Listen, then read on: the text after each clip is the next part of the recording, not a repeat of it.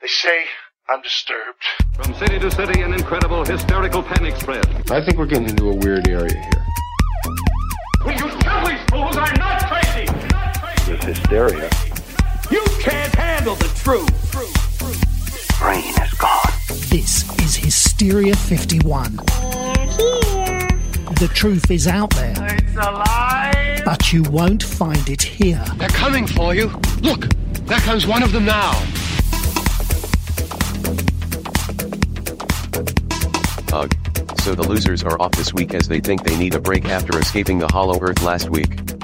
I know, weak excuse, so of course I have to do all the heavy lifting and queue up this week's episode. Well, joke's on them, I'm just stealing from Rob at our Strange Skies and his Blue Ribbon panel on obscure UFO stories. Oh, and Brent is in there or something. I hope you hate it. Welcome, everyone, to the Blue Ribbon panel. Hopefully, the National Enquirer will will take no legal action against us today, but we're stealing it. I am joined today by an illustrious group of podcasters, and this evening we will be presenting you all with some obscure UFO stories, and we'll be taking some of your questions too. Our first panelist is an author, UFO researcher. You've seen him on your TV screen recently, and he is the host of the Somewhere in the Skies podcast, Ryan Sprague. Ryan, how you doing, buddy? Hi, man. Good. I'm so happy to be talking to you again, man. Many people in my audience know you from UFO Happy Hour, so this is the ultimate UFO Happy Hour, in my opinion. So thanks for having me, man. Yeah, absolutely, man. Absolutely. Next up, he, too, is an author, UFO researcher. You may have seen him on various TV programs yourself, including, I know his personal favorite, Hangar One. Yay! He is also the host of Unknown, a UFO podcast. He is Jason McClellan. Jason, how you doing, buddy? I am fantastic, sir. I'm excited to be here, and Ryan is right. I mean, this is the ultimate happy hour, so cheers, guys. Absolutely. Here's my man. Next up, he is one of the founders of the Fourth Hand Media Network, also a Bon Jovi superfan, and one of the hosts of Hysteria 51, Brent Hand. You know, 90% of that isn't true, but I'm not going to say which part of it. But Rob, everyone, thank you guys for having me. I feel a little cheated. I'm drinking Diet Mountain Dew. I didn't get the memo, but I'll take it. So happy to be here. That's fine. I've got water this evening. So I think the memo said drink Clorox or something. Yeah. I told you it. I have a main line started. You just can't see it. It's right off camera. So. And the final panelist here, he holds a PhD in chemical engineering. He's the host of the Mad Scientist podcast and the eternal enemy of UFO Twitter. It's Chris Cogswell. Hello, everybody. Yes. I can say I'm not that kind of doctor, but please don't drink this. not going to work. Not a cure for what ails you. Yes. No, it is not a cure for what will ail you, but yes, welcome everyone. It is really great to have you here. And to everyone out there that's tuning in, we're going to share some great UFO stories with you. We have all picked our brains to find the best ones. Chris Cogswell overthought this thing a million times through. That's how much he really cares about this right now. So when we're done with the stories, we're going to take your questions, but just hold on to those, and I'll let you all know when to send those in. But the first story, Ryan, kick us off with the first story, man. Yeah, so this was an interesting one. I don't know if it's going to be as compelling as a lot of the other ones, but I found it really interesting. You don't hear about this often. And this was a train, or I should say a UFO colliding with a train. This happened back in 2002. And I've got my extensive notes here, so I'm a slave to a script, man. So if I'm reading from a script, I apologize. But all right, so this happened around 3 a.m. on January 14th, 2002. A coal train was traveling through Kentucky, and as the train neared the town of Paintsville, the conductor and other workers on this coal train, they actually noticed these strange lights over the tracks ahead of them. So, you know, the conductor thought maybe this was an oncoming train on another track going the opposite way. So he's like, I'm going to dim my lights, you know, do the right thing so I don't blind them on their way. And he dims the lights, and as soon as he does this, the train is starting to go around a bend, like there's a mountain on the other side, and he dims the lights, and the lights start coming towards them. So they're clearly not on a track, and he doesn't know what to do at this point. He's freaking out. Something's coming right at him. Meanwhile, there are other workers on the train. They're looking out, and they're actually seeing on I believe it was the right side of them, over a river on the other side, there were these 3 white luminous objects over the water with like searchlights looking down into the water. So this is pretty interesting. You got lights over the track. You've got these objects over the river. And the guys who were looking at the things over the river said that they were pretty big. They were solid objects. They were metallic and silver in color. And like I said, they were like some sort of lights looking down into the water. So everyone starts freaking out. They don't know what the hell is going on. And the conductor starts to slow the train down. And as he does this, the train, as it goes just around the bend, everything goes haywire. The train computers start malfunctioning. The emergency brakes kicked in. And he's like, holy crap, I'm about to crash into whatever this thing is. And they did. The light actually clipped the top of the train and hit a few times and then completely disappeared out of sight after that. So the train goes into emergency mode, and it takes about, I think they said, almost a mile for it to actually stop fully. And when they finally report this to their dispatcher, this was out of Jacksonville, Florida, they said, okay, get to Paintsville, and we'll examine it from there. We'll get in touch with the people there.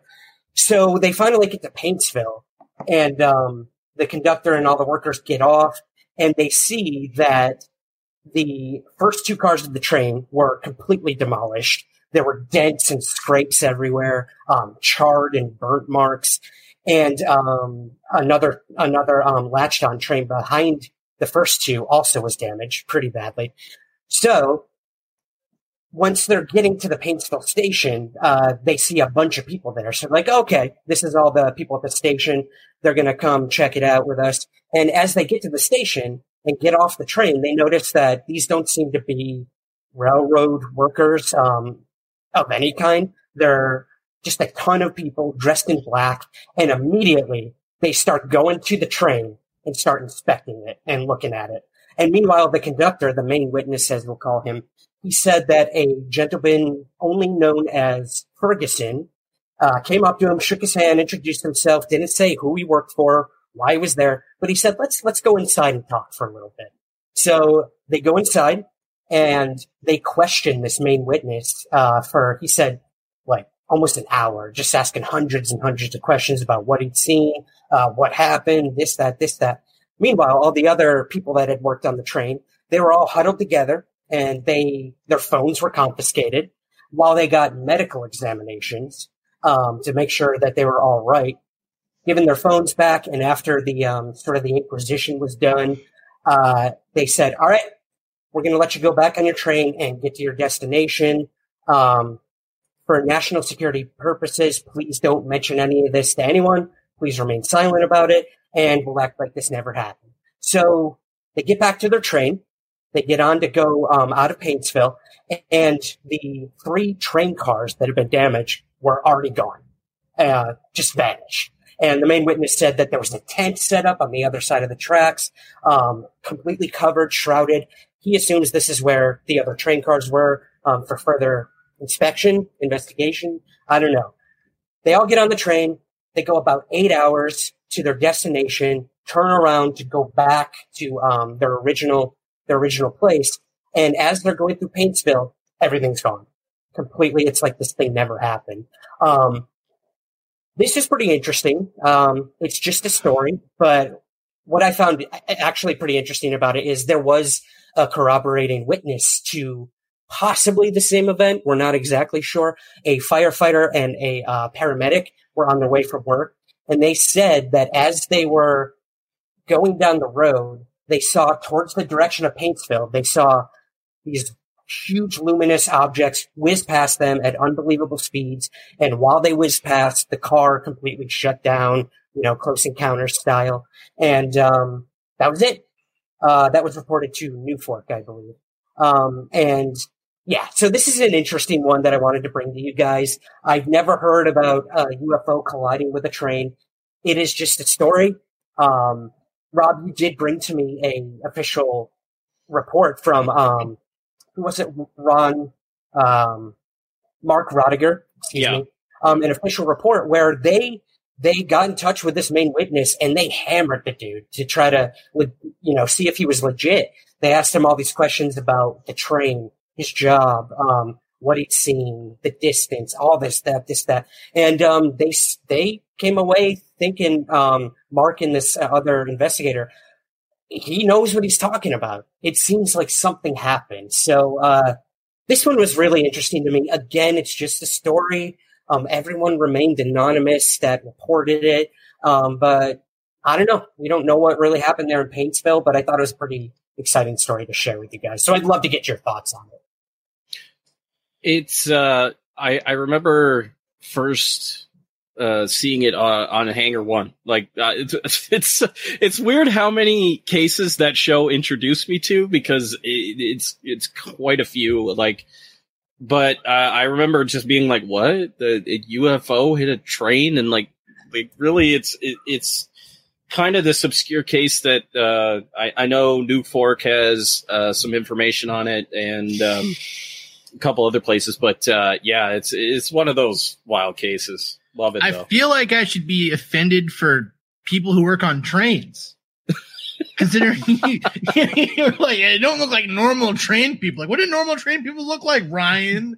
What do you mean? Everyone knows they're wearing fancy suits and checking. No, they wear suspenders. They've all got that same hat. A bindle on a stick. What are you talking about, bro? You're talking to the New York City guy, the city boy. So I don't know what train folk look like. Little known fact, trains were outlawed in New York in the late 1800s. So this is all foreign to him.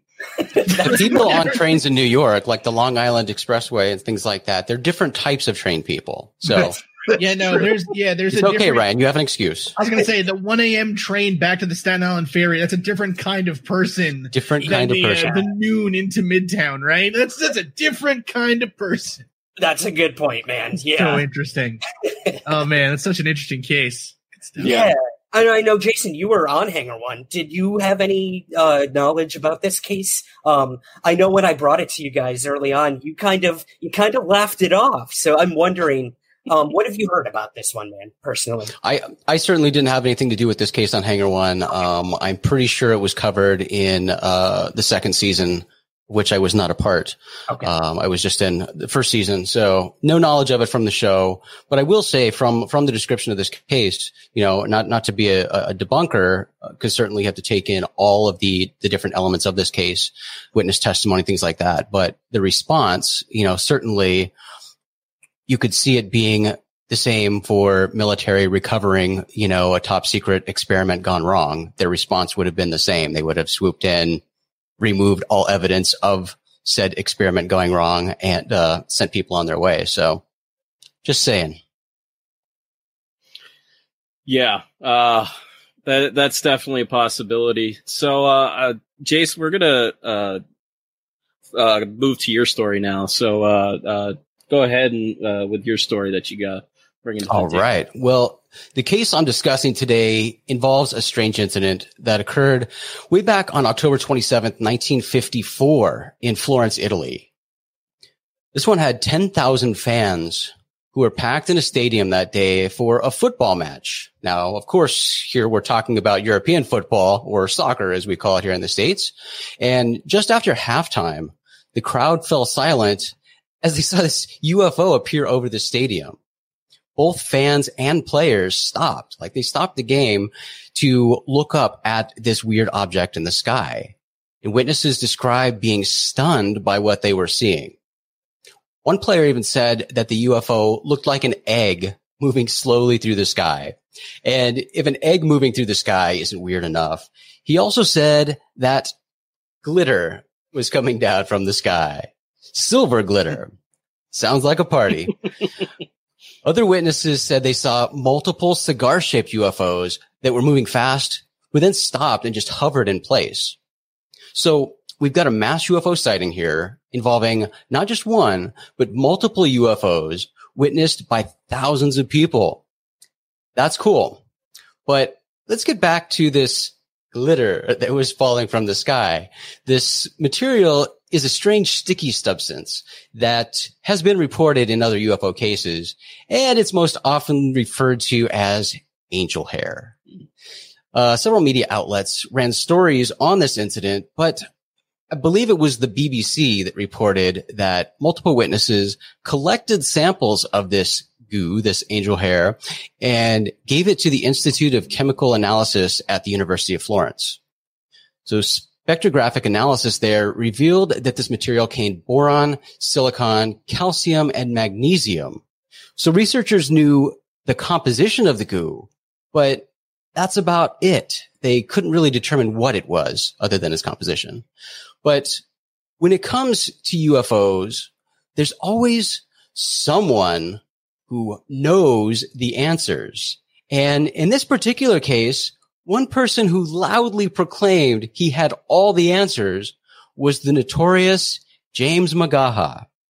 If you're not familiar with James McGaha, he's an astronomer and director of the Grasslands Observatory in Tucson, Arizona. He's also a retired Air Force pilot who held a top secret clearance and even worked at Area 51. But he's most known for being a hardcore UFO skeptic. His explanation for the 1954 mass UFO sighting, well, spiders. He didn't start with spiders. When he initially looked at the case, he thought that a fireball meteor breaking up in the atmosphere. Hola, David. Me llamo Brent.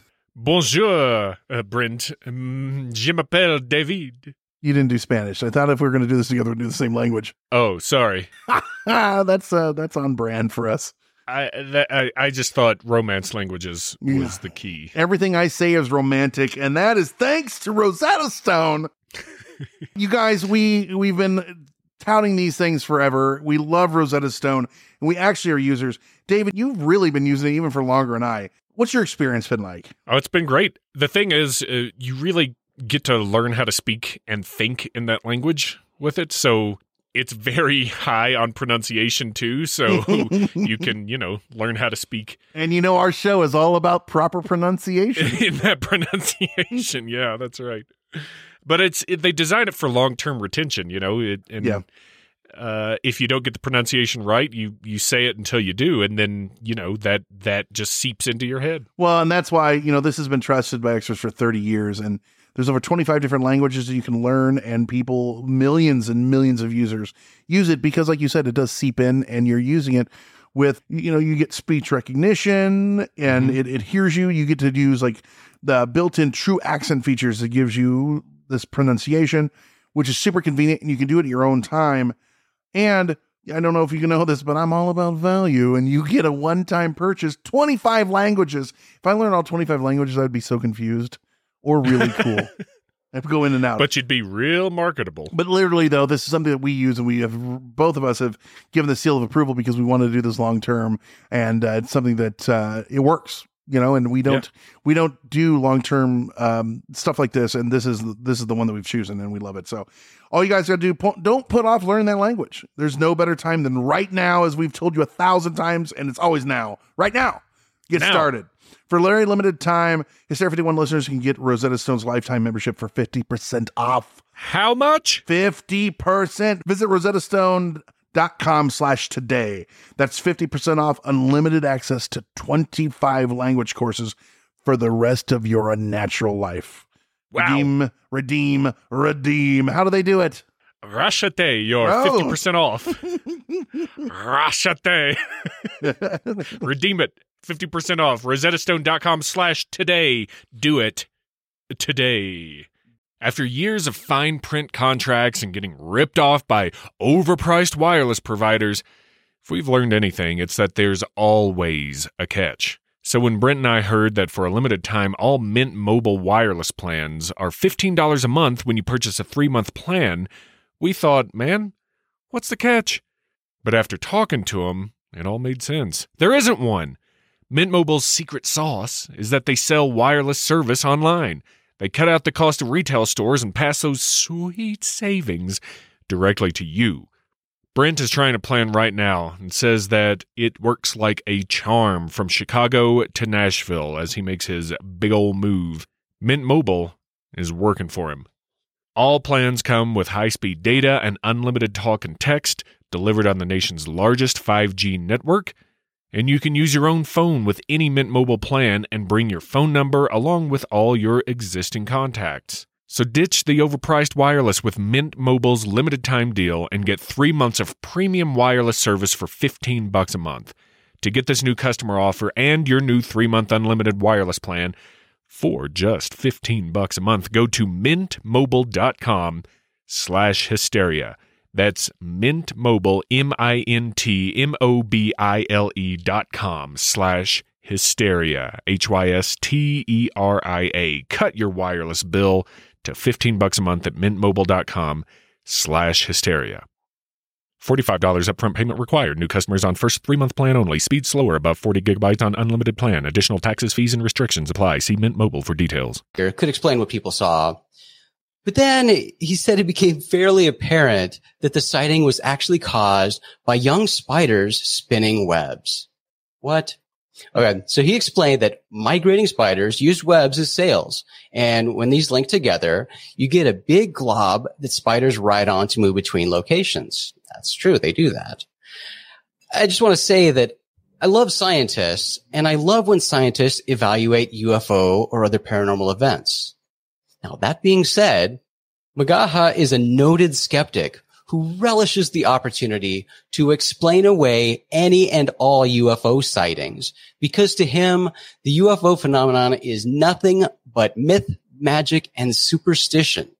He's said that from time to time, and that's what he lives by.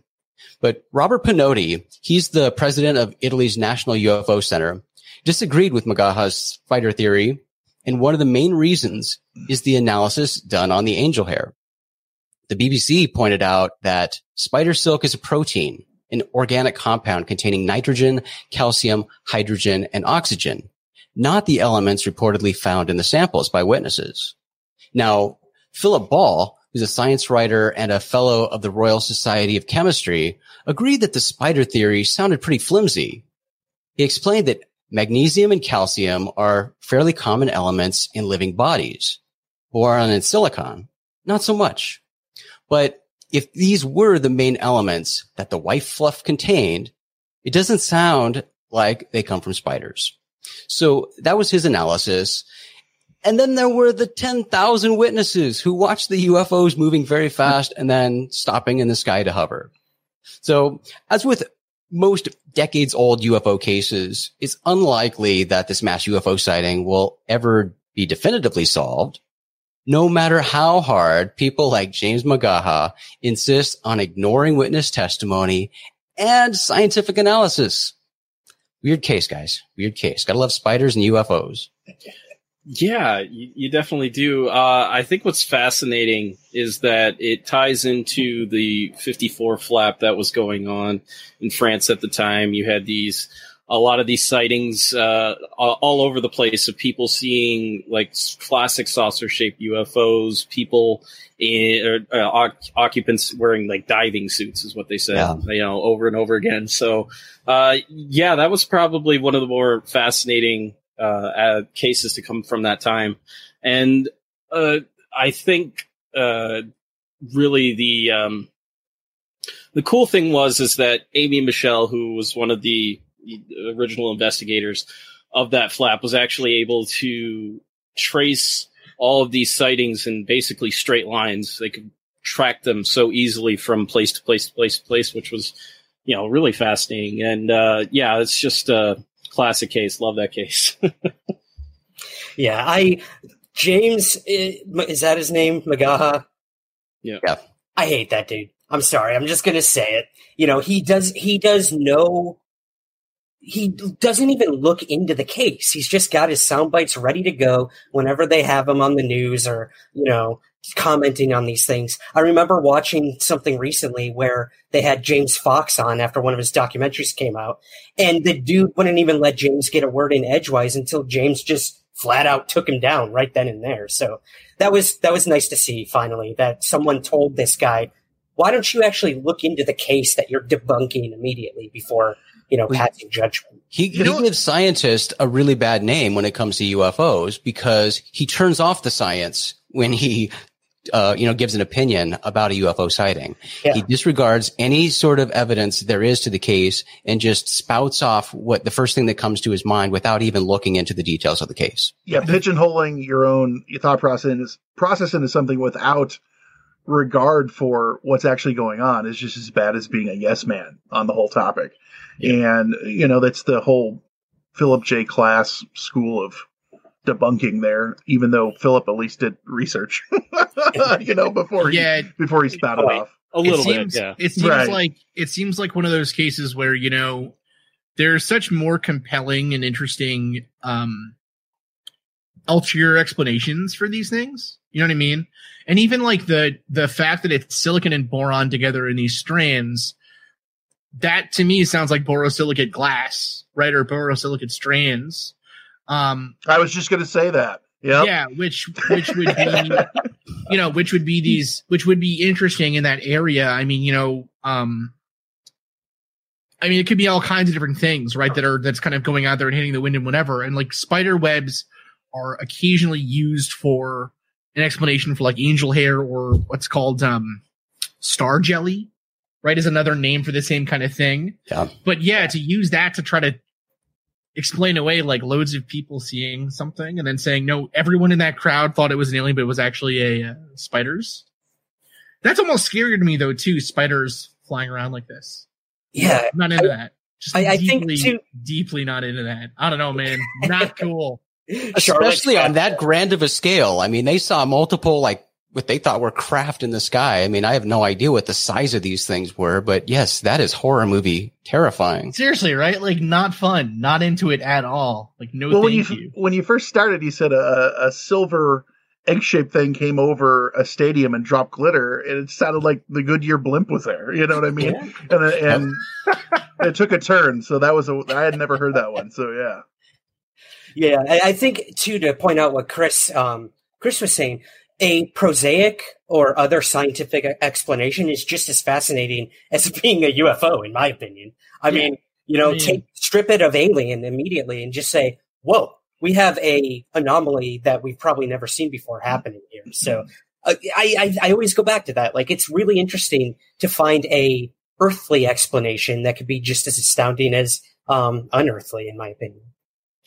Yeah. And I mean, that's something that we bring up with UFO sightings all the time, right? I mean, something is a UFO to somebody if they're not used to seeing it. We're getting all the Starlink sightings right now reported because people aren't used to seeing this string of satellites in the sky that continues to grow all the time.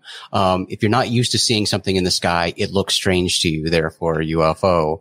And how many of you have seen spiders moving through the sky on a ball of webs? Like, I've never seen that. So if I saw it, it would look really freaky to me. Yeah. One of the things that always blows my mind, just going off of what you just said too, is when people come forward with things like that and you say, well, that actually is Skylink. It's one of the things I've seen where they go, no, that's not what it is. And they want it to be something that it's not. And I think that's just human nature though. But it is something that I've been seeing a lot lately. Yep. Yeah. Like I said, fascinating case. So, Brent, why don't you go ahead with yours, man? Yeah, so I have the August 29th of 1979 truck driver incident with Harry Turner. He woke up in Fredericksburg, VA. That was his destination where he was heading. The problem was he had no memory of getting there. And the last thing that he remembered was eating at a truck stop right after he had left to go on to his normal haul. Then, boom, he's at the end of his route. He's parked. He's good to go. So he looks around his truck and he sees the odometer and it says that he's only gone 17 miles, though at that time he should have went about 80 miles. Now, this is a truck driver, so they keep logs. They should be able to see exactly where they're at any time. And that's something that if they get pulled over, they have to produce stuff like that. He also sees that his gun, he carries a gun in case there's trouble brews, as can. And it is laying out in the truck, and all 8 shells are loose. They've been expelled. He shot it. He's emptied the entire magazine. So that's a little bit weird when you have no memory of that.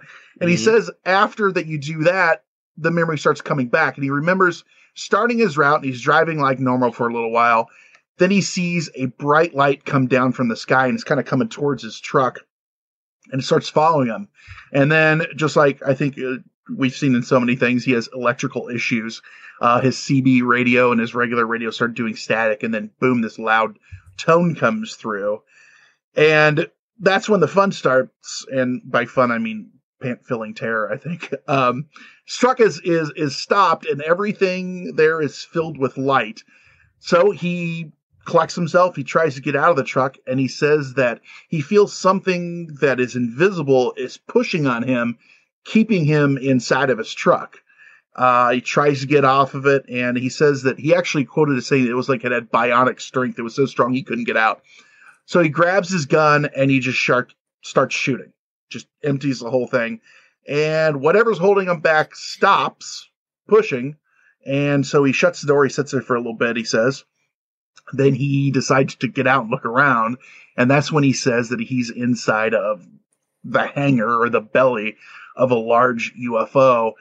And that is all he remembers at that time before waking up in Fredericksburg, Virginia. But that doesn't stop there. So that was, like I said, on August 29th. On September 3rd, he's laying in bed, and he's looking up at the ceiling, and all of a sudden he can see, he says, through the ceiling, and he can see the stars and stuff, like an X-ray, or he can see through what's going on.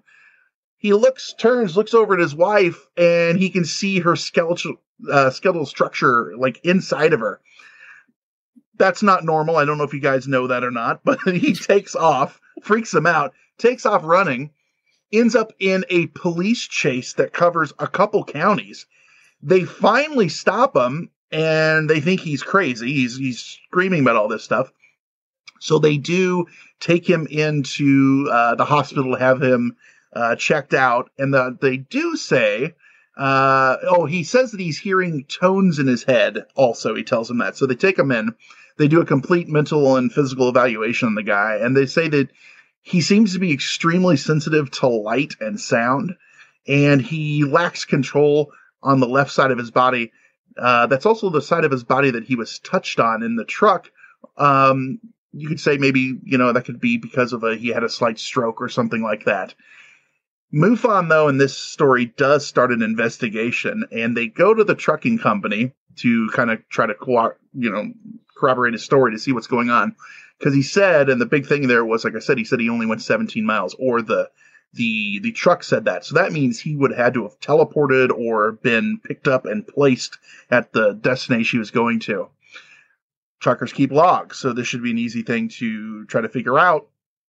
And the paperwork is completely missing. They have none of his paperwork. So they look into his past, as you do, and he told them that he was served in the Navy. He had pics of being in the Navy. He had the sort of stuff like a veteran would have. So they requested his service records, and they're all gone, a la like a Bob Lazar setup type story. Like his work records are gone, his military records are gone. Then he seems to, he has a mental break. He went crazy. All this stuff happens. And it ends up, that's kind of the end of the story because they couldn't verify anything. And, a lot of people have tossed around ideas of this aliens, interdimensional travel, future us coming forward and granting him some sort of, I don't know if you want to call it evolutionary thing where they can see through stuff. It's a weird story. And it did have some investigation parts to it that didn't really work out, if we're to believe that those things are actually missing. It's it's an interesting story. I've never heard that one before. David Flora in here with the stop too much sexiness in one stream. I appreciate that, David. I do. And thanks everybody for tuning in. Chris, I'm sorry we had to start without you, but it is what it is, dude. Got to do what you got to do in this case. And Dale, thanks for stopping in, man. But that's an interesting case. It parallels a lot of in some ways a lot of other cases that I've not be a bandwagon jumper too, but it was on Hangar One, so I had to. That is true. That is true. See a running theme here, right? Jeez, you're never going to live that down, bud. You are never going to live that show down. Bro. Yeah. Hey, I love Hangar One. This was an interesting story to me because I actually, when I was younger, I was 18 years old and I was in a wreck and I had head trauma. Big surprise to you guys, I'm sure. But I lost like a day of my life. And as time has gone by, I filled in the stuff that's happened by remembering little tidbits. And I would ask, my parents or whoever I was with if that really happened. And they say yes. But sometimes you don't know if you're remembering things or if you're making them up. And I still don't. And I think that's an important thing to remember in situations like this. And I'm not saying that that's what happened here at all, or that he had any sort of trauma, but things like that do happen. And that's kind of an interesting reason why I was drawn into this specific case. Completely understandable, man. Completely understandable. I loved it, man. I loved it. I appreciate it, Brent. Thank you. You're welcome. I'm glad I could do that for you. I like the part with the skeleton. Yeah. Which is probably it's such a craze because baby, no. Right. Use a skeleton now. Oh my God. Like if you think about what that means, right? In terms of what this person's actually seeing. Because you don't see an X-ray, you're not, what I mean? It's not like you actually shoot like in Home Alone when Marv puts his hands on the washing machine. Yeah. And it's, you know what I mean? He's like, whatever. You can see his skeleton, right? Like that doesn't happen, obviously. I think we all know that.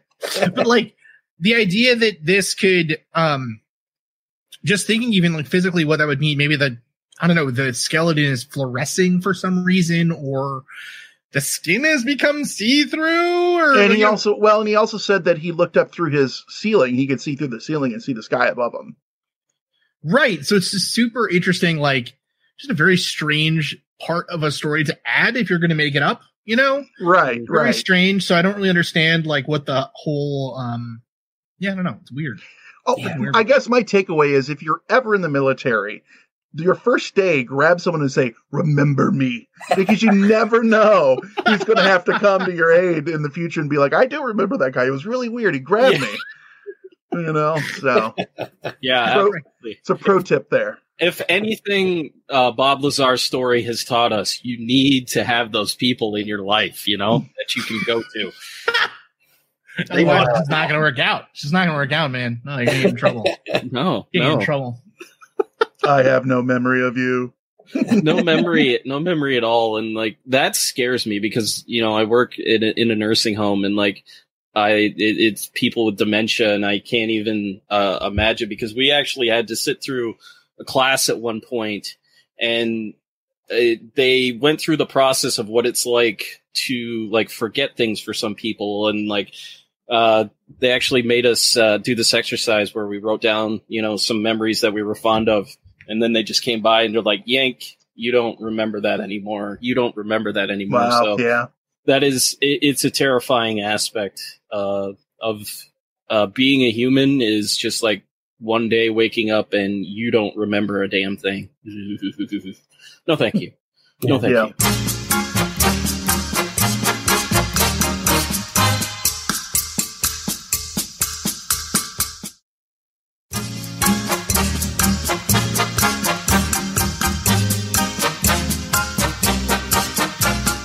So, Chris, how about you grace us with your story, man? Hey, I got a great story. Oh, man. All right. So my story, is a really interesting one because, or at least I think it's interesting. We'll be the judge of that. Yeah, I was going to say, you guys will tell me whether or not it's interesting or not, right? This is the worst story I've ever heard. You guys can write mean comments in the chat. So anyways, so my story actually is one that's was really popular back in the day. And the reason I like to highlight it, and it's similar to other stories similar to this, so originally I was actually going to do the Nuremberg mass sighting, because that's another one of these sorts of cases that wasn't popular until suddenly it was, because someone put it out there, right? Like a big name put it out there. So the story that I'm talking about is what's known as the Great Kansas Cow Napping. Okay. here is the quote here that was part of a. It kind of got all over the place back in like the late 1800s, like really like 1890s actually. So this was printed initially April 23, 1897. So, and then, yeah, there's the sweet photo here of this. Yeah. Kind of gilding the we're just telling the story immediately here. It is a hoax. Yes. All right? A famous hoax in ufology. Okay. So, this is from Alexander Hamilton, the guy's actual name, not like the president, or not the president, but the Secretary of the Treasury. The Treasury, whatever the hell he was. Yeah. I got a PhD, everybody. So, chemical engineering, though, it's not in American history. All right. So, quote. Last Monday night about 10:30, we were awakened by a noise among the cattle. I arose thinking that perhaps my bulldog was performing pranks, but upon going to the door saw to my utter astonishment that an airship was slowly descending upon my cow lot about 40 rods, which evidently is 600 feet from the house. Calling my tenant Gid Heslip, which awesome 1800s name Gid, and my son Wall, again, amazing name. His son's name is Wall. Mm-hmm. Yeah. His sister's name is Chair. We seized some axes and ran to the coral. Meanwhile, the ship had been gently descending until it was not more than 30 feet above the ground, and we came within 50 yards of it. It consisted of a great cigar-shaped portion, possibly 300 feet long, with a carriage underneath. The carriage was made of glass or some other transparent substance, alternating with a narrow strip of some material. It was brightly lighted within, and everything was plainly visible. It was occupied by 6 of the strangest beings I ever saw. They were jabbering together, but we could not understand a word they said. Every part of the vessel, which was not transparent, was of a dark reddish color. We stood mute with wonder and fright. Then some noise attracted their attention, and they turned the light directly upon us. Immediately on catching sight of us, they turned on some unknown power, and a great turbine wheel, about 30 feet in diameter, which was revolving slowly below the craft, began to buzz, and the vessel rose lightly as a bird. When about 300 feet above us, it seemed to pause and hover directly above a 2-year-old heifer which was bawling and jumping, apparently fast in the fence. Going to her, we found some material fastened in a slip knot around her neck, and going up to the vessel from the heifer, tangled in the wire fence. We tried to get it off, but could not, so we cut the wire loose to see the ship, heifer, and all rise slowly, disappearing in the northwest. We went home, but I was so frightened I could not sleep. Rising early Tuesday, I started out on my horse, hoping to find some trace of my cow. This I failed to do, but coming back in the evening found that Link Thomas, about 3 or 4 miles west of Leroy, had found the hide, legs, and head in his field that day. He, thinking that someone had butchered a stolen beast, had brought the hide to town for identification, but was greatly mystified at not being able to find any tracks in the soft ground. After identifying the hide in my brain, I went home. But every time I would drop to sleep, I would see the cursed thing, with its big lights and hideous people. I don't know whether they are devils or angels or what, but we all saw them, and my whole family saw the ship, and I don't want any more to do with them. That was then actually put into the newspapers with an affidavit that was sworn by around 12 different people who were like, so this is the list of these people, ready? E.V. Wharton, State Oil Inspector, M.E. Hunt, Sheriff, H.H. Winter, banker, E.K. Kellenberger, M.D., a pharmacist, an attorney, justice of the peace, 2 druggists, the Register of Deeds, the postmaster, and the deputy sheriff. Now, so this story came out and was a huge deal, right? It was part of what's known as the airship flap, which happened in the 1850s to the 1920s, essentially, in the United States, especially. And I love this story for a bunch of different reasons. One is the fact that this guy could imagine an airship that would float and have this big glass case and everything else, but he couldn't think of a way to get a cow up into it without just a rope. You know what I mean? He lacked that imagination to be and then they used a rope and they got the cow and they drug it. They had it floating in the air with us. He couldn't think of that at all. But the other reason why this is so fascinating is it really hit the national newspapers. It got all over the place. And then it fell off, the story kind of died down. It was forgotten a little bit until it was brought back up by Jacques Vallée, actually, who wrote about it. And then it was also part of a couple of, after he wrote about it in the 60s, it became a huge, huge UFO story again. And so people started to, what's the word? It basically was almost for cow mutilation what Roswell became. right? Nowhere near as big as Roswell, but it was like a foundational case in UFO history and lore, right? Until they started looking into it. Here is the quote from the person who initially published the article. So initially it was published in the Gates Center Farmers Advocate. And so this is from Ed F. Hudson, who was the editor of that story. So, quote, I had just bought and installed a little gasoline engine, the first I believe to come to Gates Center, using it to run my machinery, replacing the hand power on the old Country Campbell press and kicking the job presses. I invited many of my friends in the back shop to see the engine work. Hamilton, the original person, Alexander Hamilton, was one of them. He exclaimed, now they can fly. And there the airship story we made up took birth. This guy, Hamilton, was part of a little-known Midwestern tradition called a Liars Club. These groups existed in the United States in the 1850s all the way to like the 1950s, and actually they still do exist today. There's a famous one in Wisconsin still that's operational. I don't know if you've heard of another one that's pretty... in Chicago, right? Well, Facebook, we call it. There's also, there's like a bar in Chicago called the Liars Club, I guess. No. Everbrand. Okay, yeah. All right, now I look like a butthole. Thanks. I look like a fool. So these Liars Clubs, though, what they would do, it would be a bunch of rich guys that would get together, and they would see how far they could get a tall tale to travel through their town. And this is one of those tall tales, right? That seemed to travel around. And if that wasn't enough of a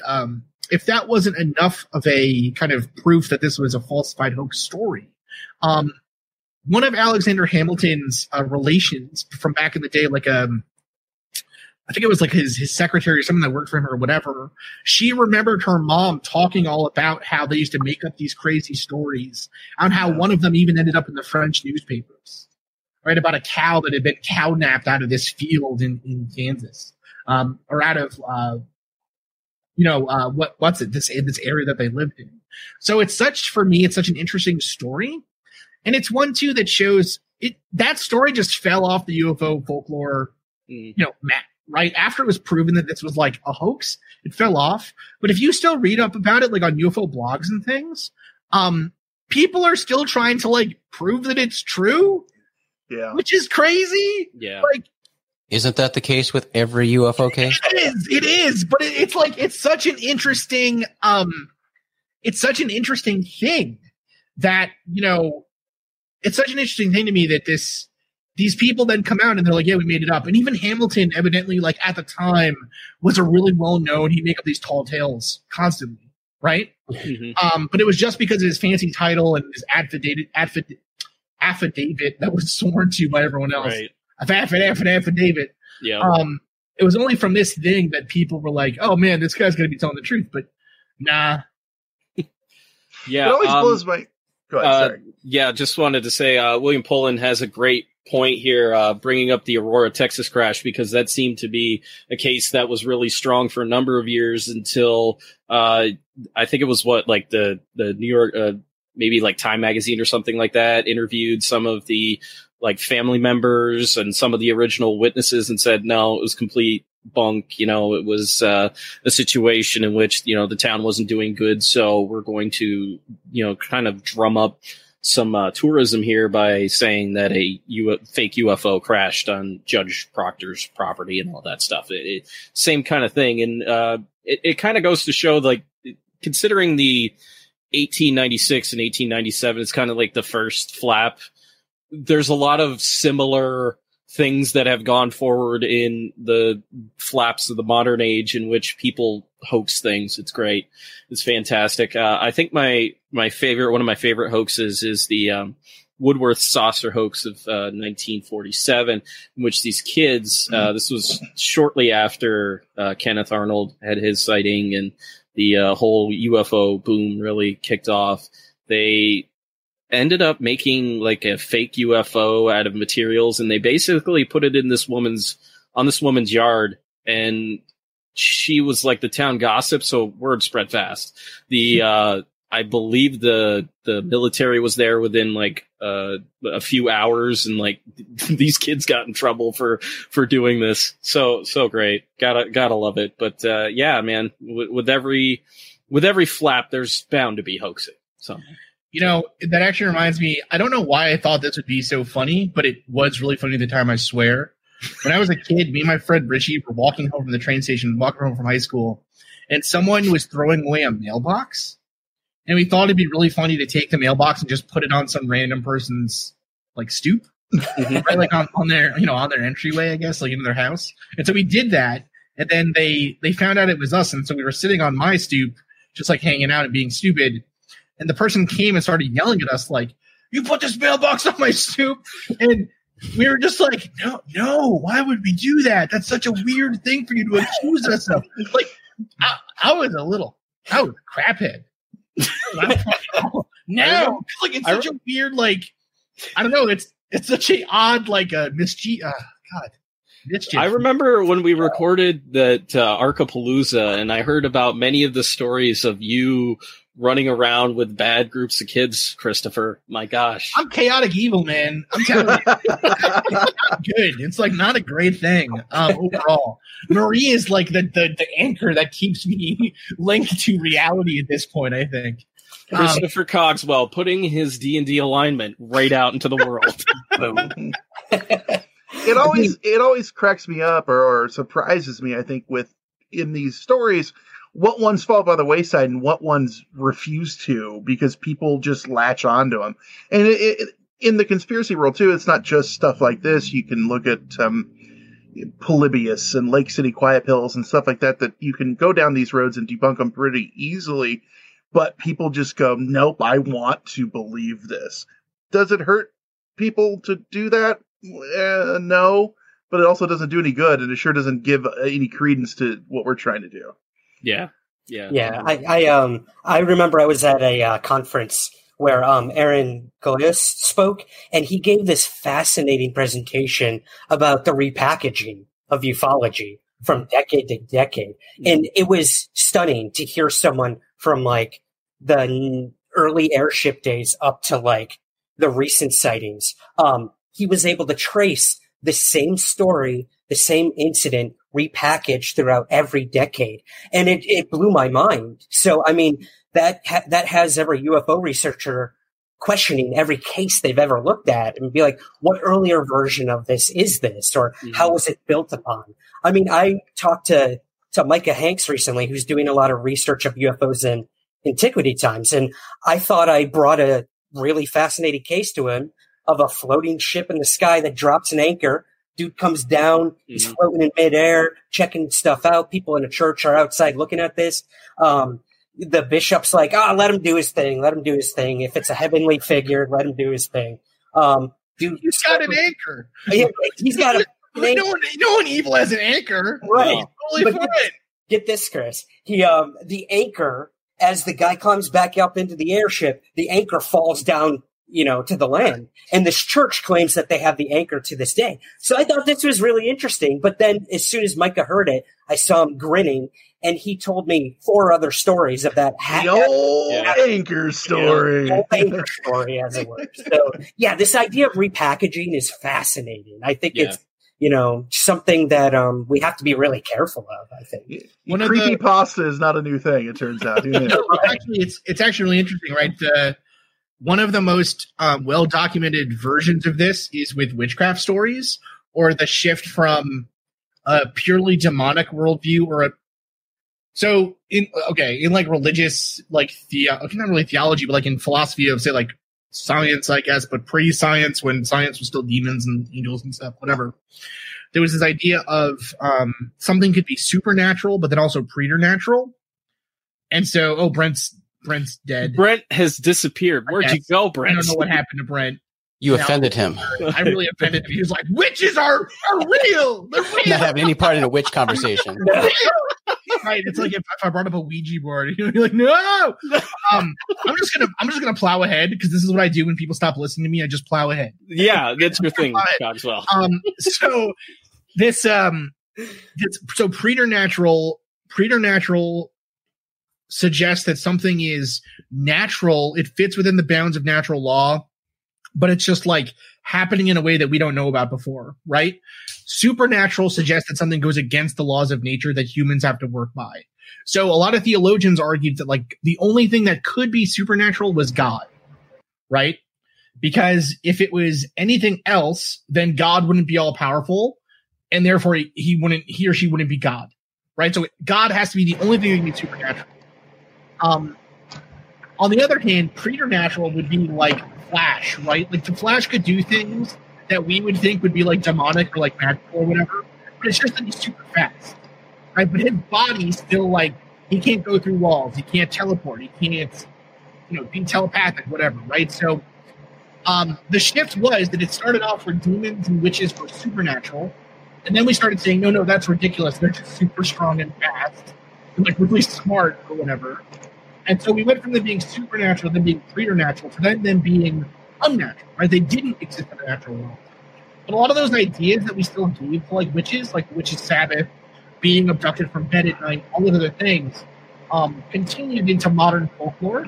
And you can argue one way or the other, like, do you think that this is because people were being abducted by aliens instead and we just called them witches, or they're not really aliens, they're another larger thing or whatever.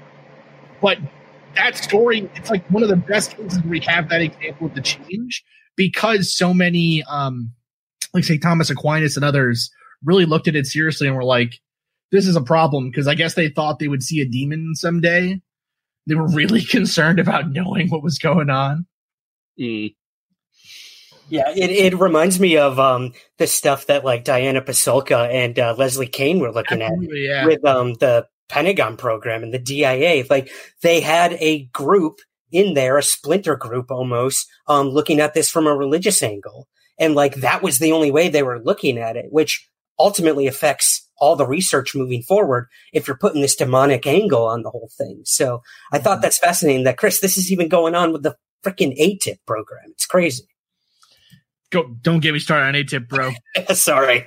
Get me started. Well, I think, some of this really highlights something that I'm a firm believer in, and that is knowing UFO history and not being afraid to revisit and learn UFO history. I know people in the UFO field can get a lot of shit for, if you ever decide to do a show on Roswell. I mean, God forbid, don't touch Roswell. Why do we care about listening about this old case from 1947?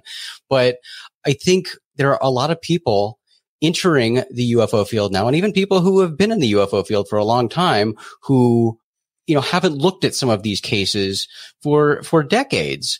And, it helps to bring these things back up and remind people of the history of these cases, because, I mean, there are, just like some of the cases we've mentioned, there's so many cases that come up that have been thoroughly debunked, and, the people involved in them have admitted perpetrating these things. Yet there are so many people who come to us now and say, oh, well, what about this case? I think this is a compelling case. So there's this need, I think, for some proper education and revisiting historical cases to help people be better informed with a lot of these things. Cause I mean, guys, give me a break. We're still seeing stuff about alien autopsy. I can't believe that made a resurgence. Yeah. So, I mean, this is a big problem. So I got a lot of love for history and revisiting historical cases frequently. Yeah, I agree. And I think like one of the cases that has been a great example of that lately is the Aztec crash, because it's come back into the kind of the forefront in a certain way. And it was a case that was dismissed. I mean, Frank Scully, God love him, but nobody was buying his stuff back in the day. But you've got these two researchers that go back in and look at this case and say, well, maybe there is something there. So yeah, I agree. Like, I think one of the joys about having a UFO podcast and going back and looking at these cases, like diving into the old issues of like flying saucer review, seeing how these stories evolved, is so eye-opening in many ways. And with my story, that's it's kind of that way for me. So I'll kick into my story now. Mine comes from Finland, and right up front, I'm just going to tell you, I'm going to butcher these pronunciations just because I do not speak Finnish. According to Ancestry, for about 6 months, I was 5% Finnish, but I do not believe it for 1 second. I am not buying it.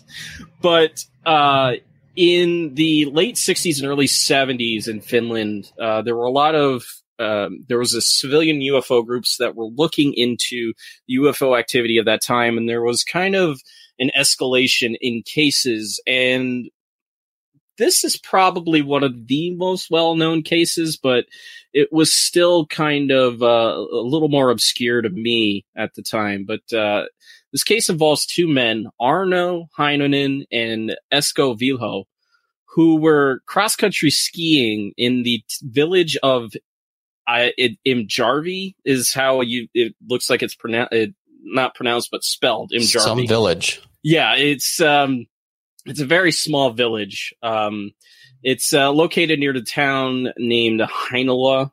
Again, my pronunciations are terrible. So this story went through a few phases in its retelling. It first appeared in the pages of Flying Saucer Review in their May-June issue of 1970. And it was approximately 4:45 p.m. on January 7th, 1970. And the skies were clear. The temperature was beginning to drop as the stars began to come out for the night. And despite the now frigid temperatures, it had really been a beautiful day for skiing. And Heinonen, who was 36 years old, he worked in forestry. And Vilho, who was 38, he was a farmer by trade. The pair were avid cross-country skiers for years. And they had just crested this hill when Arno first heard this strange buzzing sound. But it was Esko that actually was the first person to cite this thing. And in the original reports, it was described as a thin, narrow point of light. And this light was what the men called the phenomenon at the time. And it exploded into a cloud that was, quote, brighter than the moon. It descended below treetop level, and it came, and from it came a ring of white light that fell to the snow, and its outer edges were black, and it began to emit these red, green, and violet sparks on the snow. The ring measured approximately 50 centimeters, or about 1.5 feet in diameter, and from this ring, a small disc would come from it, and it would lift back up into this cloud that was right above it. And, you know, it was really small. It was only 20 centimeters. And then this cloud lifted up and disappeared rapidly.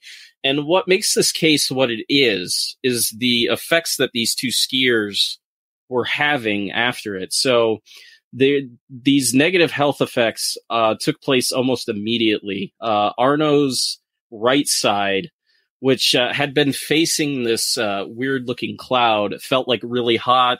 It became numb, and it was actually difficult for him to breathe for a time. And his went at a certain point too. He struggled to get back to Heinola himself, and the doctor only prescribed him with some sleeping pills. He couldn't find anything wrong with him at the time, and he would make multiple trips over the next 2 weeks to the doctor. Similarly, Esko would have his face got very swollen and red. He described feeling light in the legs, which was throwing off his balance. And the doctor, too, prescribed him sleeping pills because he couldn't find anything wrong with him, which is wild. You know, you got these guys with these wild symptoms, and they can't find anything wrong with you. Hell of a doctor. Yeah, just crack doctor, man. Just crack doctor here. But through multiple trips, Esko complained of eye pain and headaches, for which he was prescribed eye drops. Both men were prescribed blood circulation medication at one point, and still the doctors could find nothing wrong with him. But the story continues to evolve a little bit. And in the next issue of Flying Saucer Review, the story Yeah, little more, some more details start coming out. So the sound that Arno heard initially, he said it sounded like it was really further away, and then he heard it coming closer. And they described how when they were watching this, they were kind of paralyzed to the spot. They weren't afraid of what they were seeing, but they couldn't really move. So this explosive cloud would gain structure as a classic saucer with 3 half balls of light on the bottom of it. And in the center of it was a tube of light that was a little bit larger. And from this strange self-luminous ring of light, it would emit this ring and with these black edges on it. But like the saucer itself, it's kind of in a way like a George Adamski kind of description, but like its features are kind of smoother going up and everything. They're rounded. So Arno spoke of having strange dreams in which this object was descending toward him. And his friend Esco looked very different in these dreams. He was older, he was shorter, and whatever this image was, it scared this guy so much that he encouraged his friend not to visit him. So this clearly, is having this great effect on these guys. Their health still hadn't improved. Esco's hands and face would still become red, and he'd just continued to suffer from headaches. Arno described feeling like there was hot water sloshing around in his stomach, which would cause him to vomit like a few times a day. And both of their memories were kind of like failing them. But still, doctors could not find anything wrong with these guys for whatever reason. Still crack doctoring here. Great doctoring. So there's reports from Falkenberg, Sweden, concerning a craft that people had seen that was of a similar shape. These balls on the bottom of them of light and stuff like that. But it was finally in September that the full story would emerge. And word of the men's story had started to get out, and journalists came a-knocking. In fact, there was one that showed up at these guys' doors and basically said, tell us your full story. You're not telling us the full story. So these two guys, they blamed memory loss incurred during the incident for why they couldn't remember what was happening to them. But in the aftermath of the sighting, these details would emerge. The object had approached from the north. These two men had stopped briefly for a rest. In the chill of this early evening air, a strange buzzing noise. That was the first thing. And it drew closer and closer. And Arno, he was the first to notice it. And then Esco was the first to notice the actual object itself. It was a powerful light that hovered high above these skiers, and it was shrouded in this really strange cloud. But from the bottom of it, they could see these balls of light on around the perimeter in this light tube. It was kind of separated by 3 hemispheres. But as it descended, this mist was starting to dissipate a little bit. And when it came down, it was hovering just like 13 feet off the ground, 4 meters or so. And Arno claimed that it was so close he could have touched it with his ski pole. The object emitted an intense beam of light down at the ground, which created a self-luminous circle with dark edges, like I've said before. And the circle started to emit red and green violet sparks and arcs that would shoot as far as 3 meters or about 10 feet. They talked about how they just about landed at their feet. And a red-gray mist descended upon the forest at the same time. And from this luminous circle, the small disc-like object ascended back up toward the craft. And Arno, at this point, felt like somebody had seized him by the waist and pulled him back. It was some unseen force. He couldn't really make heads or tails of it. But through the mist, he and Esco caught sight of a short humanoid creature about 90 centimeters tall or about 3 feet. Its features were very thin. Its nose was a really odd shape. It was hook-shaped. Think of like Squidward if it was like angled instead of just like falling down. But its skin was very pale, but very little of it was exposed because the creature wore a covering that was green in cover, and its feet were covered in a darker green fabric. And what's interesting and fun about this creature is it wore a conical hat. It kind of gave it a Rankin Bass, Rudolph the Red-Nosed Reindeer elf appearance, which is great. I love this visual, and I'll share this with you guys right now. Let me get the appropriate links up here. But this is great right here. So, Rob, what year did you say this was? 1970. So this first image is of Arno and Esco, and they're basically at the site where this happened. They're, Arno's pointing up to how high this thing was at the time. But the cool thing is in this issue, they have this incident like playing out. So I'll bring this down. So at first you have this UFO. It comes down, it drops this ring here, and from it you can see that this disc starts flying back up. And if you follow it, the disc goes back up into the craft, and there is the short, tiny humanoid figure right there. And what's interesting is it's holding a box, a black box, which is kind of a motif that is explored again and again through many accounts and stuff like that. I know, like, black boxes was something that their box-like things were talked about on Skinwalker Ranch and stuff like that. But I'll show you guys a little closer up version of the face of this thing, because it's another fun drawing here. But yeah, there you go. There's its hooked nose. It's very kind of elf-like, which is kind of funny, but it looks like the dude from Doug. The bad guy with an elf hat on. What's his name? What's that guy's name with the green skin? Yeah. Roger. Roger. There we go. You know what? Stories like this, that story reminds me of the Utsuro Bune. Yeah. Which is this, for people that don't know in the chat or watching or whatever, it's a famous piece of Japanese folklore where a woman, like a ship washes ashore, and they get there and they see that there's a woman inside who can't speak Japanese, but she's holding like a shining box that, people that she says you can't touch, you can't see, whatever. Right. A really interesting story. But yeah, like, if it is a very similar motif and a very interesting one.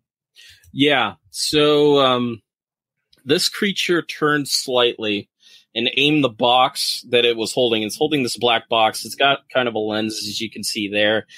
It's he aims it at Arno, and this pulsating light came out of it and just like shone directly at him.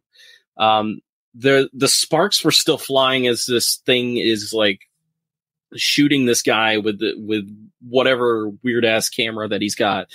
And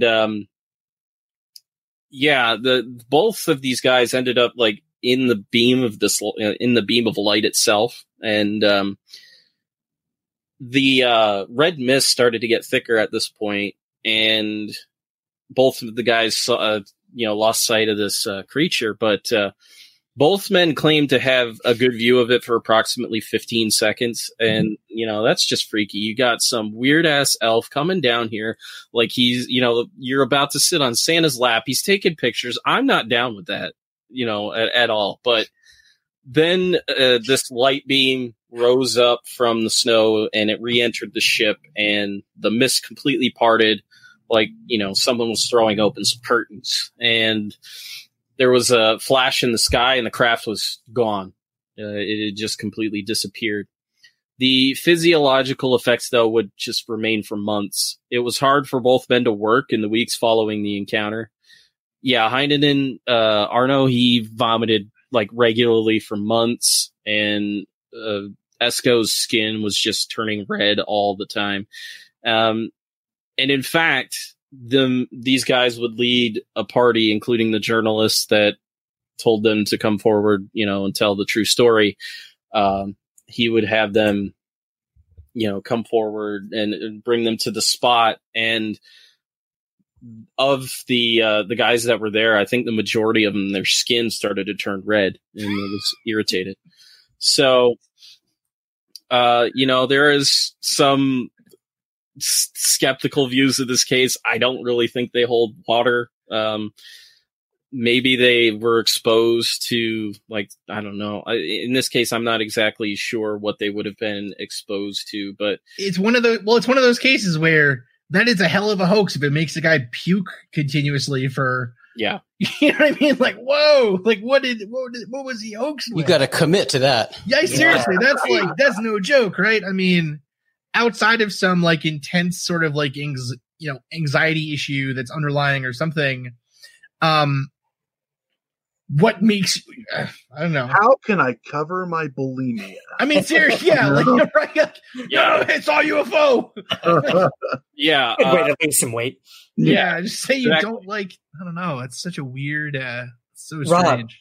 Rob, I was wondering if I could bring up. You just did an episode about the Falcon Lake incident, and dude, this is strikingly similar in terms of physiological effects. I mean, Stan Mikulak had the radiation burns. He was vomiting, I believe, for months. And the same thing where these doctors didn't do anything for him. They gave him some pain meds and were like, get out of here, man. I find this case eerily similar to that one. It's really interesting.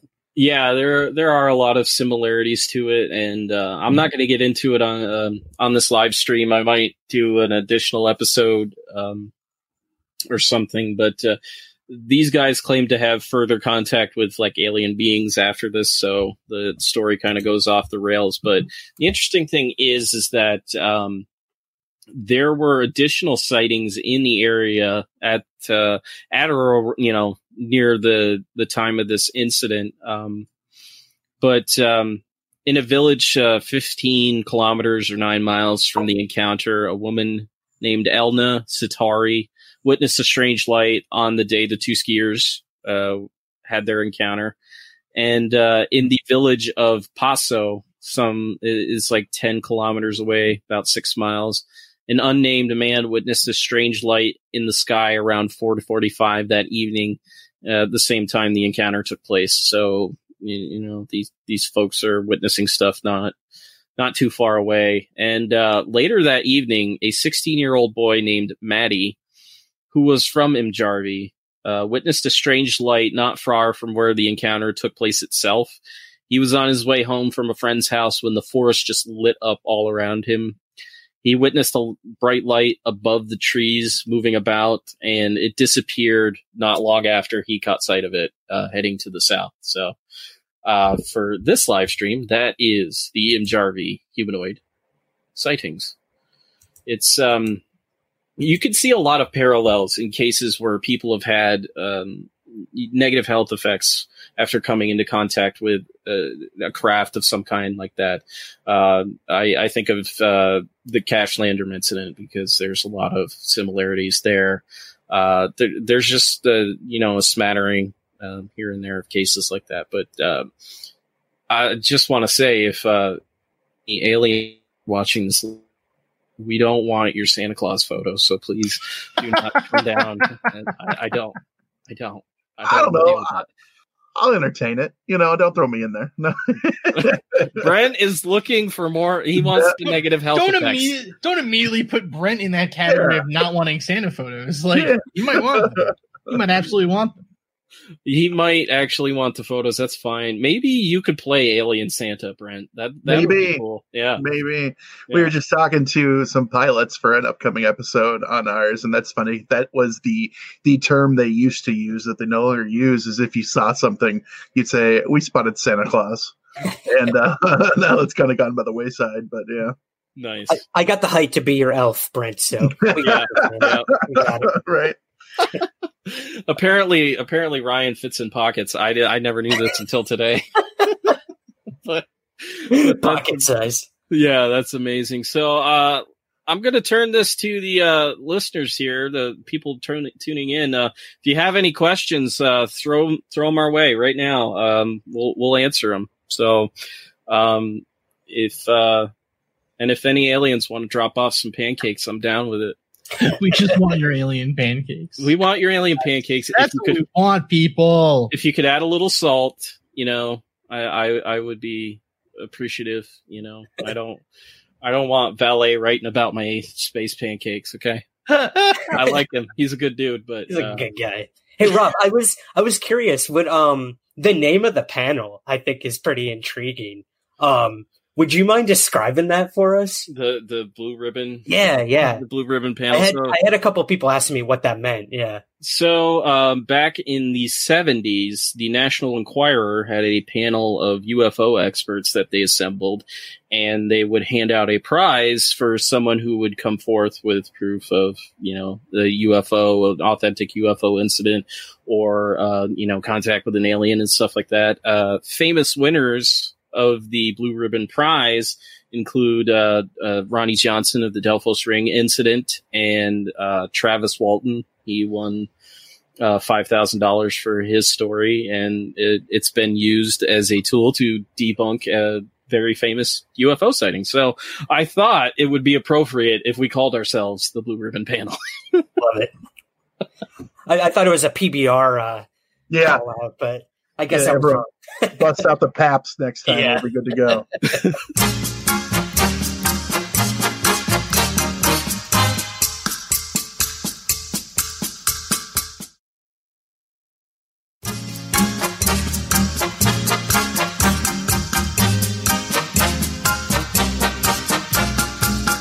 So William Pullen asks, why are charlatans, hoaxers, and frauds embraced by the UFO community? Honestly, I've got a great answer for that. But. Yeah, wait. So honestly, I don't know how I got part of this, but I got added in the thing about Skinwalker Ranch, and so I'll tell you why. Because I'll give you. I mean, you can read the thread, whatever. I'll tell you why. The reason that they are embraced in the UFO community is because a lot of the time, what people in the UFO community want is not proof; they want belief. They want to be told, just believe everything I say, follow me, share the videos, listen to the stuff, do what I tell you to do. And people love that stuff. That's true. And it's like Jason was saying earlier, we need to look at these things or they're doomed to repeat themselves. And Absolutely. If you guys have been looking at the things that are going on now, we see the same people that are known disinformation agents are now poking their heads back up and being embraced by people again that we should have seen through or not be doing this 25, 30 years ago. And the fact that that is being something that we're having to go through again and be like, why are you doing this? And getting pushback blows my mind. So Jason, I think that was an incredibly important point and a reason why we look at cases, because no matter what, it's someone's first time a lot of times when you're doing it. And if not, things like that get, we doomed to repeat itself, as, the old saying goes. Yeah. And Chris is absolutely right. There are always people. I mean, that's really primarily what this field is. It's based on belief. You have to make determinations for yourself, who you find credible and who you don't. And what information you're going, or what evidence or what tidbits you're going to consider evidence and add that to your pile as you're evaluating these cases on an individual basis. But like Chris said, many people are looking for answers.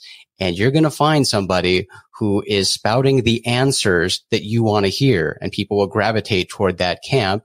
And then cults spring up. And that's really what you have around a lot of these people, because people gravitate toward the person saying the thing they want to hear that supports their pre-existing beliefs. And they're going to follow that person no matter what everybody else and the evidence say about this person. They're hearing what they want to hear. Now subtract the UFO out of that and put in politics, religion, anything, family life, anything. It's the same. It's people gravitate toward what they want to hear, what supports their beliefs, and anything. Absolutely. And that's why I think it's so important too that we have things like this, or at least we have shows like what, not to toot all of our own collective horns, right? But telling these stories and investigating them and seeing, like, that's how any field of knowledge is built, right? When you start to study a science, you're not just given like a Bunsen burner and some chemicals and you're told like, well, get it all yourself, right? You learn what people did before you and you build off of that initial study. You build off that initial storyline.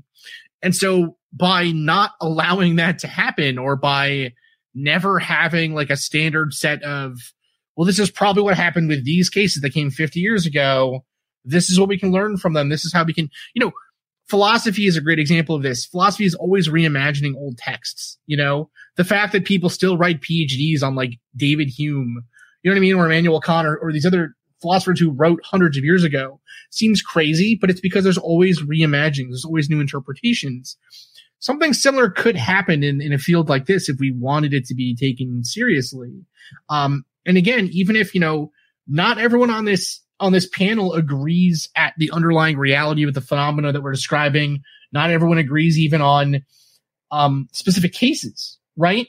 Like we tend to broadly agree, I would say, but generally, like, there's a big gap there or a big difference here on what we believe individually, but we're still able to at least look at this in a semi-intelligent way, right? And say, like, this makes sense. This doesn't make sense. This seems logical. This seems illogical. You can still pick apart arguments that way without needing proof.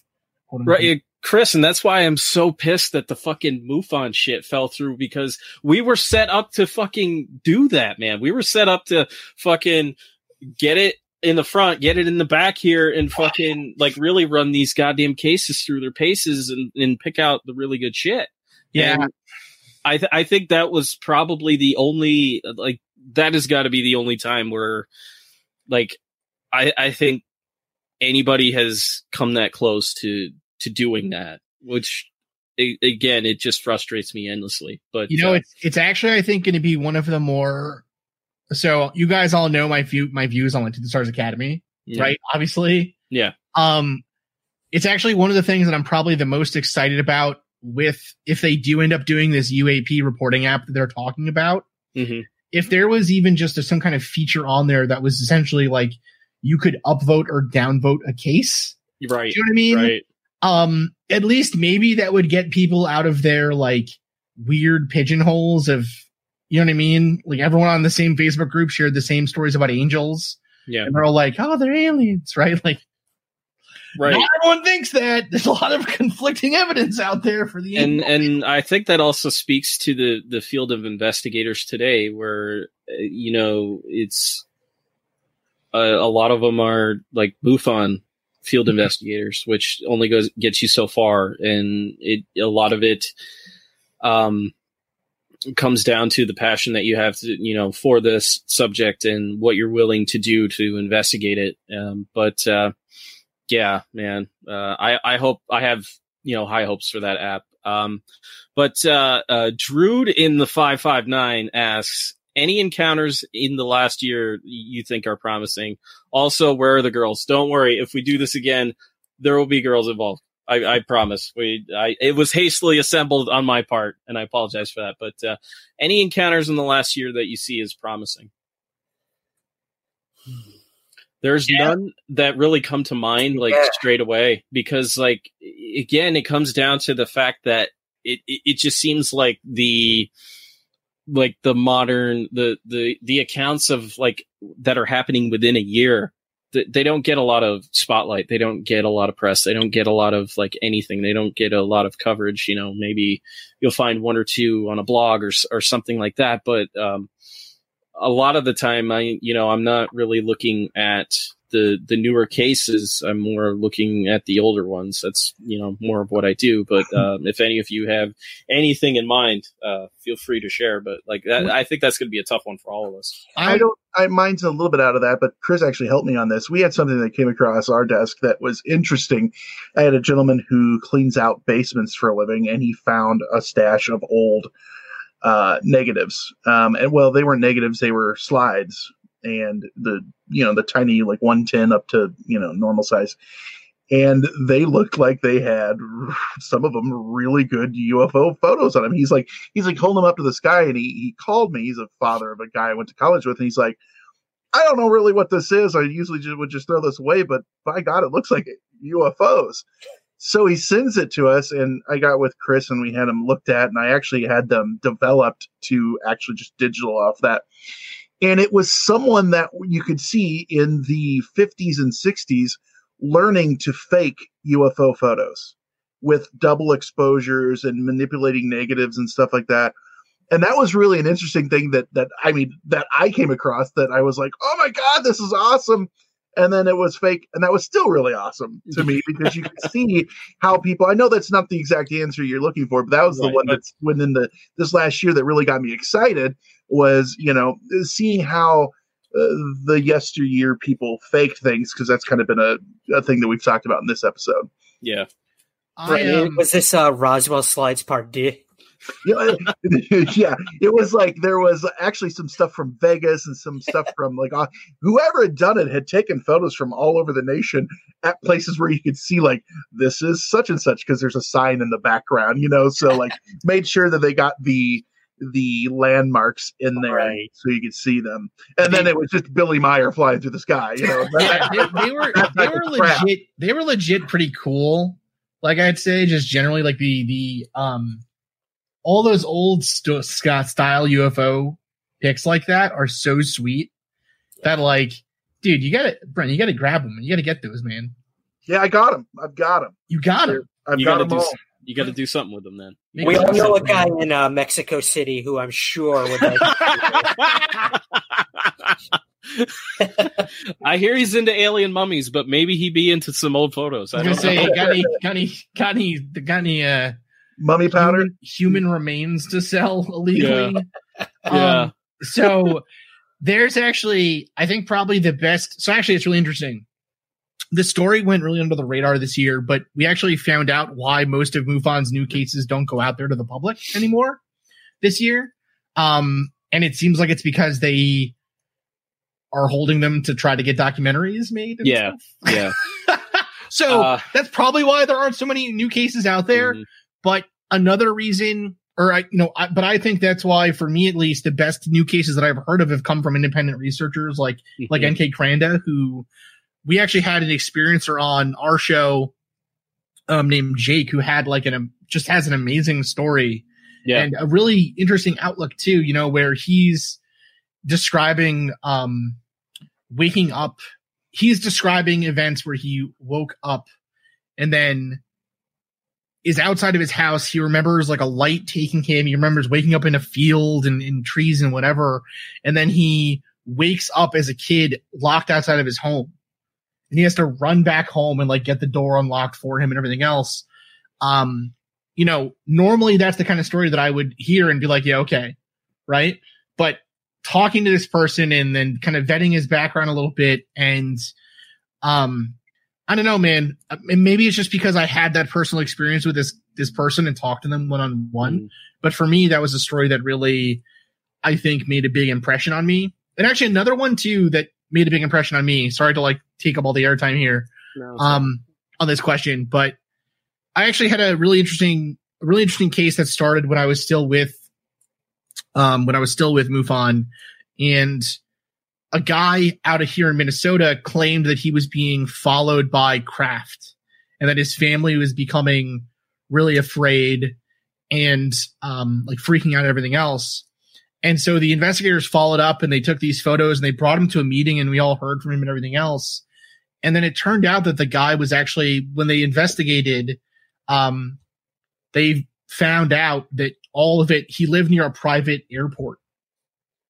And so this was a person who was going through like a deep traumatic experience, like psychologically, but was seeing these craft and everything else. And he was seeing a real thing. He was seeing real things, but he was just misconstruing them. Mm.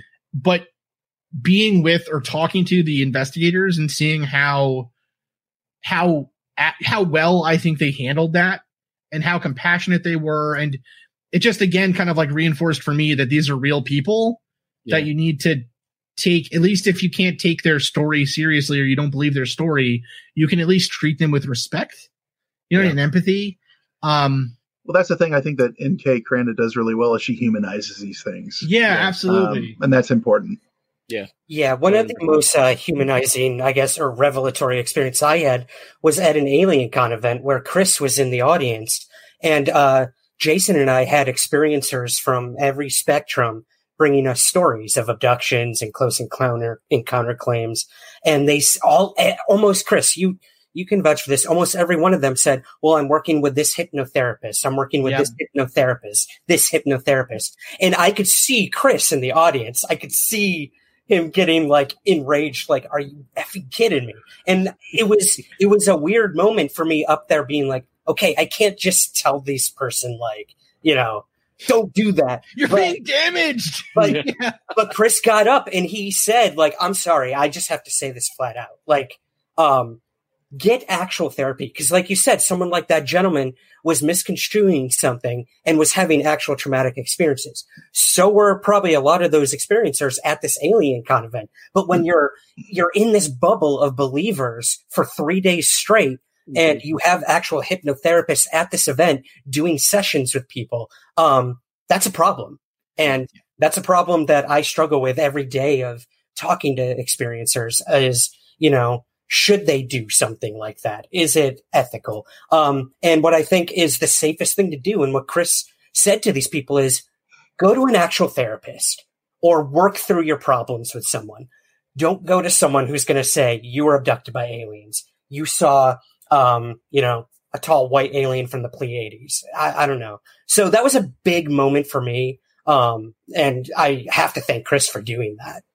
Thank you, man. Well, yeah, it's just, you know what it is it feels like if you like Kierkegaard, there's a philosopher of a theologian, philosopher, whatever, Soren Kierkegaard, who was a Christian philosopher, but also an existentialist, or like, he's like considered one of the earlier existentialists, but never gave himself that name or anything, but whatever.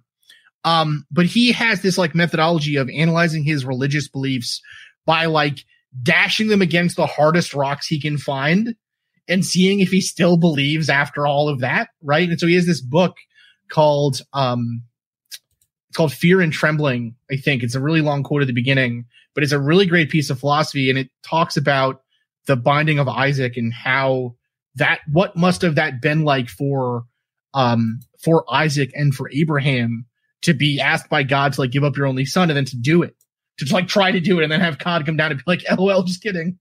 Oh my God, you were going to do it? That's crazy. What are you doing? Bro, I would never ask you to do that, bro. I'm the good guy of the story. Right. But like sarcasm. Right, yeah. Slash S, bro. So, in my mind, the same thing is true here about these beliefs. If you should try all other options first to be like, rule out all the possibilities. And if the possible is gone, all you're left with is the impossible. Are you saying to use the scientific method? Maybe I am. Maybe I am. Minds are being blown here. One of the coolest things about being on the internal review board and like going through those cases was seeing how they were kind of investigated in real time. And one of the investigators that I really enjoyed his work is a guy named Eric Hartwig. He's a MUFON state director out of Massachusetts. He did impeccable work. He actually recorded phone calls with the witnesses, which I listened to many times. And one case that was fascinating to me is this case of this graphic artist who was going home, and he ended up seeing this black triangle. But what was cool on it is it had like a stabilizer on it, and I'll share the image with you guys here in a second because I'm like blown away by this because it's like I've never heard of a black triangle with like a stabilizer on it. So I remember when you saw that, you like sent the picture all giddy on Facebook Messenger. I love this. I love this picture, but yeah, there it is.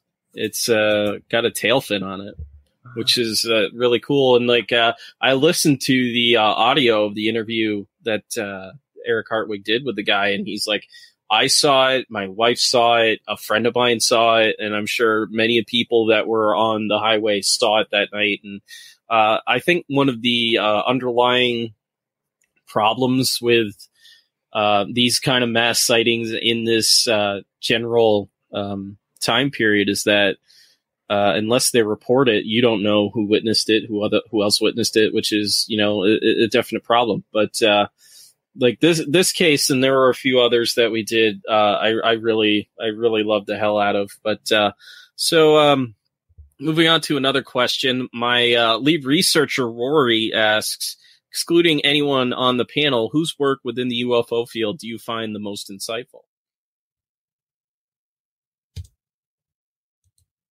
No one. Our silence says it all, I guess. I really like William Pullen. Yeah, he's commenting in here. I love William Pullen. Great guy. Because our buddy is watching, I'll say I love him too. There we go. Yep. See, I really like NK Cranda. I think she's doing really good stuff. We do love you, William. I do think that she's doing a great job. And William, not only am I a fan, I love that you quote yourself quoting yourself when you repost stuff. And I want to be able to do that someday. So that I like. Yeah. I'll throw a couple names out there. I think Frank Kimbler is the geoscientist doing amazing work on the Roswell incident. Still out there digging, looking for shit, which is awesome, and finding stuff. And look, if you're looking for scientific method, that's all this guy does. So, and there's other MUFON field investigators. That's the other thing. Individual MUFON field investigators is one thing. MUFON as an organization is another. There are some incredible field investigators in every state. Absolutely. Like Mr. Shane Hurd in Arizona. Just want to give a shout out to Shane Hurd, who's one of our Rogue Planeteers over at Rogue Planet. Yep. Earl Gray who is the assistant state director of Arizona, by the way. Yep. Earl's a great guy. Those two are the only ones coming to mind right now for me. But, you look at the work of Erica Lukes, Chase Kletsky. I mean, these are people who've been doing this for years and kind of get, pushed down by the more sensational cases going on. Or for whatever reason, get pushed down by people doing what they're doing. It's unfortunate. Yeah. The more sensational people who like to have their faces on T-shirts. Yeah. Well, And you can buy mine on tpublic.com. Absolutely. Go to TeePublic. You can find a lot of our shirts over there. You find mine, you find Brent's, you find Ryan's. They're over there. Yeah. Go get them. You need them in your life right now. I know. I think they're on sale right now too. Flash sale. They are always on sale. Yeah, 35% off. So constantly. Funny. Yeah. Like, please just take a shirt. Just take a shirt. We'll give you a shirt. Just take a shirt. Yeah, absolutely. So, William, he has another question. Why do some UFO researchers, Daryl Sims comes to mind, never publish their investigative reports, including parties involved? That is a fantastic question. Ridicule, I think, desire to not be ridiculed.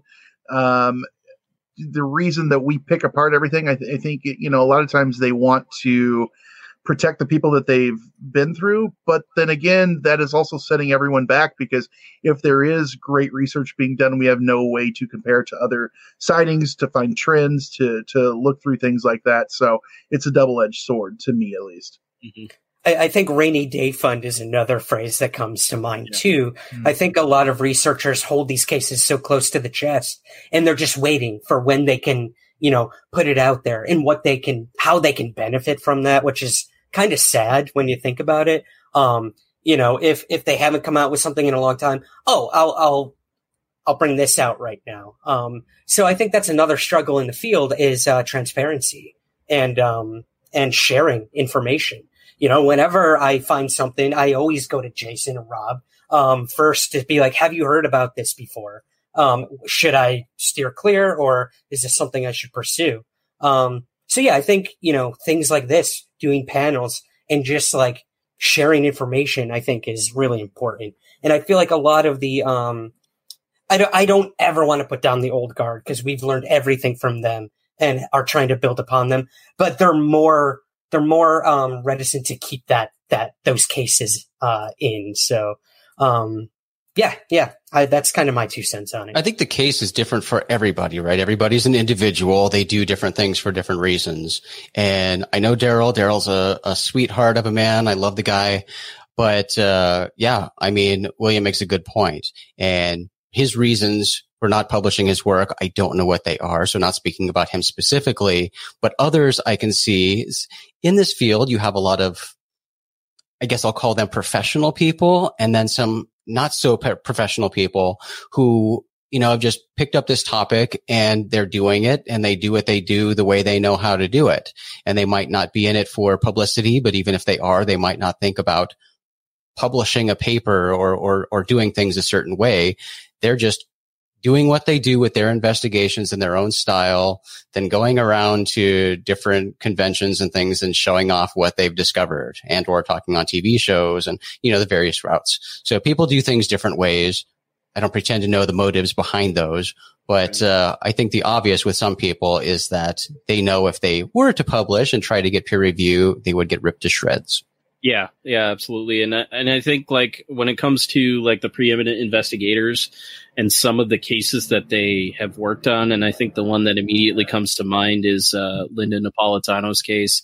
Like that case kind of, I think, ruined the credibility of Bud Hopkins for a lot of people just because of the way that he presented his information and the way that, no, there's 22 witnesses. We don't know who the hell they are.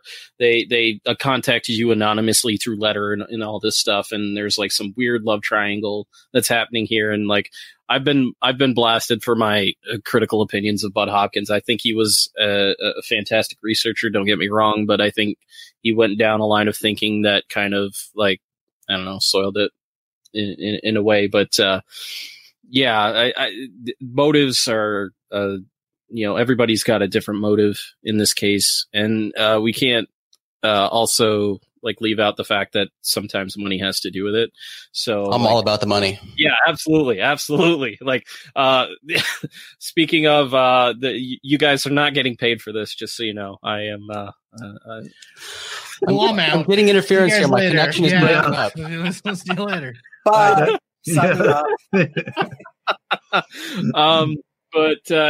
Like different motivations, I definitely think play a part in this. Desdemona said, put this panel on a shirt. And I think we should. We should definitely put this panel on a shirt. But just make it the Mortal Kombat choose your fighter screen. Yeah, absolutely. I think here. Yeah, I had to. But I think this is where we're gonna wrap it for this first edition of the Blue Ribbon panel. So thank you all for coming on. This was super fun to do. It was a lot of fun. Thanks for having us. Yeah, Rob. Thanks, man. So good. Absolutely. Folks, and don't forget to look up. Support your local ufologist. Yeah, support your local ufology. Keep looking up. You never know what you'll find in our strange skies, and you never know what you'll find on your computer screen when five guys get together and just talk about UFOs. In Gray We Trust. It was terrible. It was just terrible. I'll never get over it as long as I live. That's it for another edition of Hysteria 51. John and Brent will be back next week with yet more of the unexplained, the unexplored, and the unheard of. Oh, if it's unheard of, how will they know about it? Anyway, if you want to suggest a topic, give us your thoughts, or just make fun of Conspiracy Bot, that's my favourite. Join us in our Facebook discussion group, Hysteria Nation. Just log on to Facebook and search Hysteria Nation, or you can always tweet us at Hysteria51pod. You've been listening to A Fourth Hand Joint.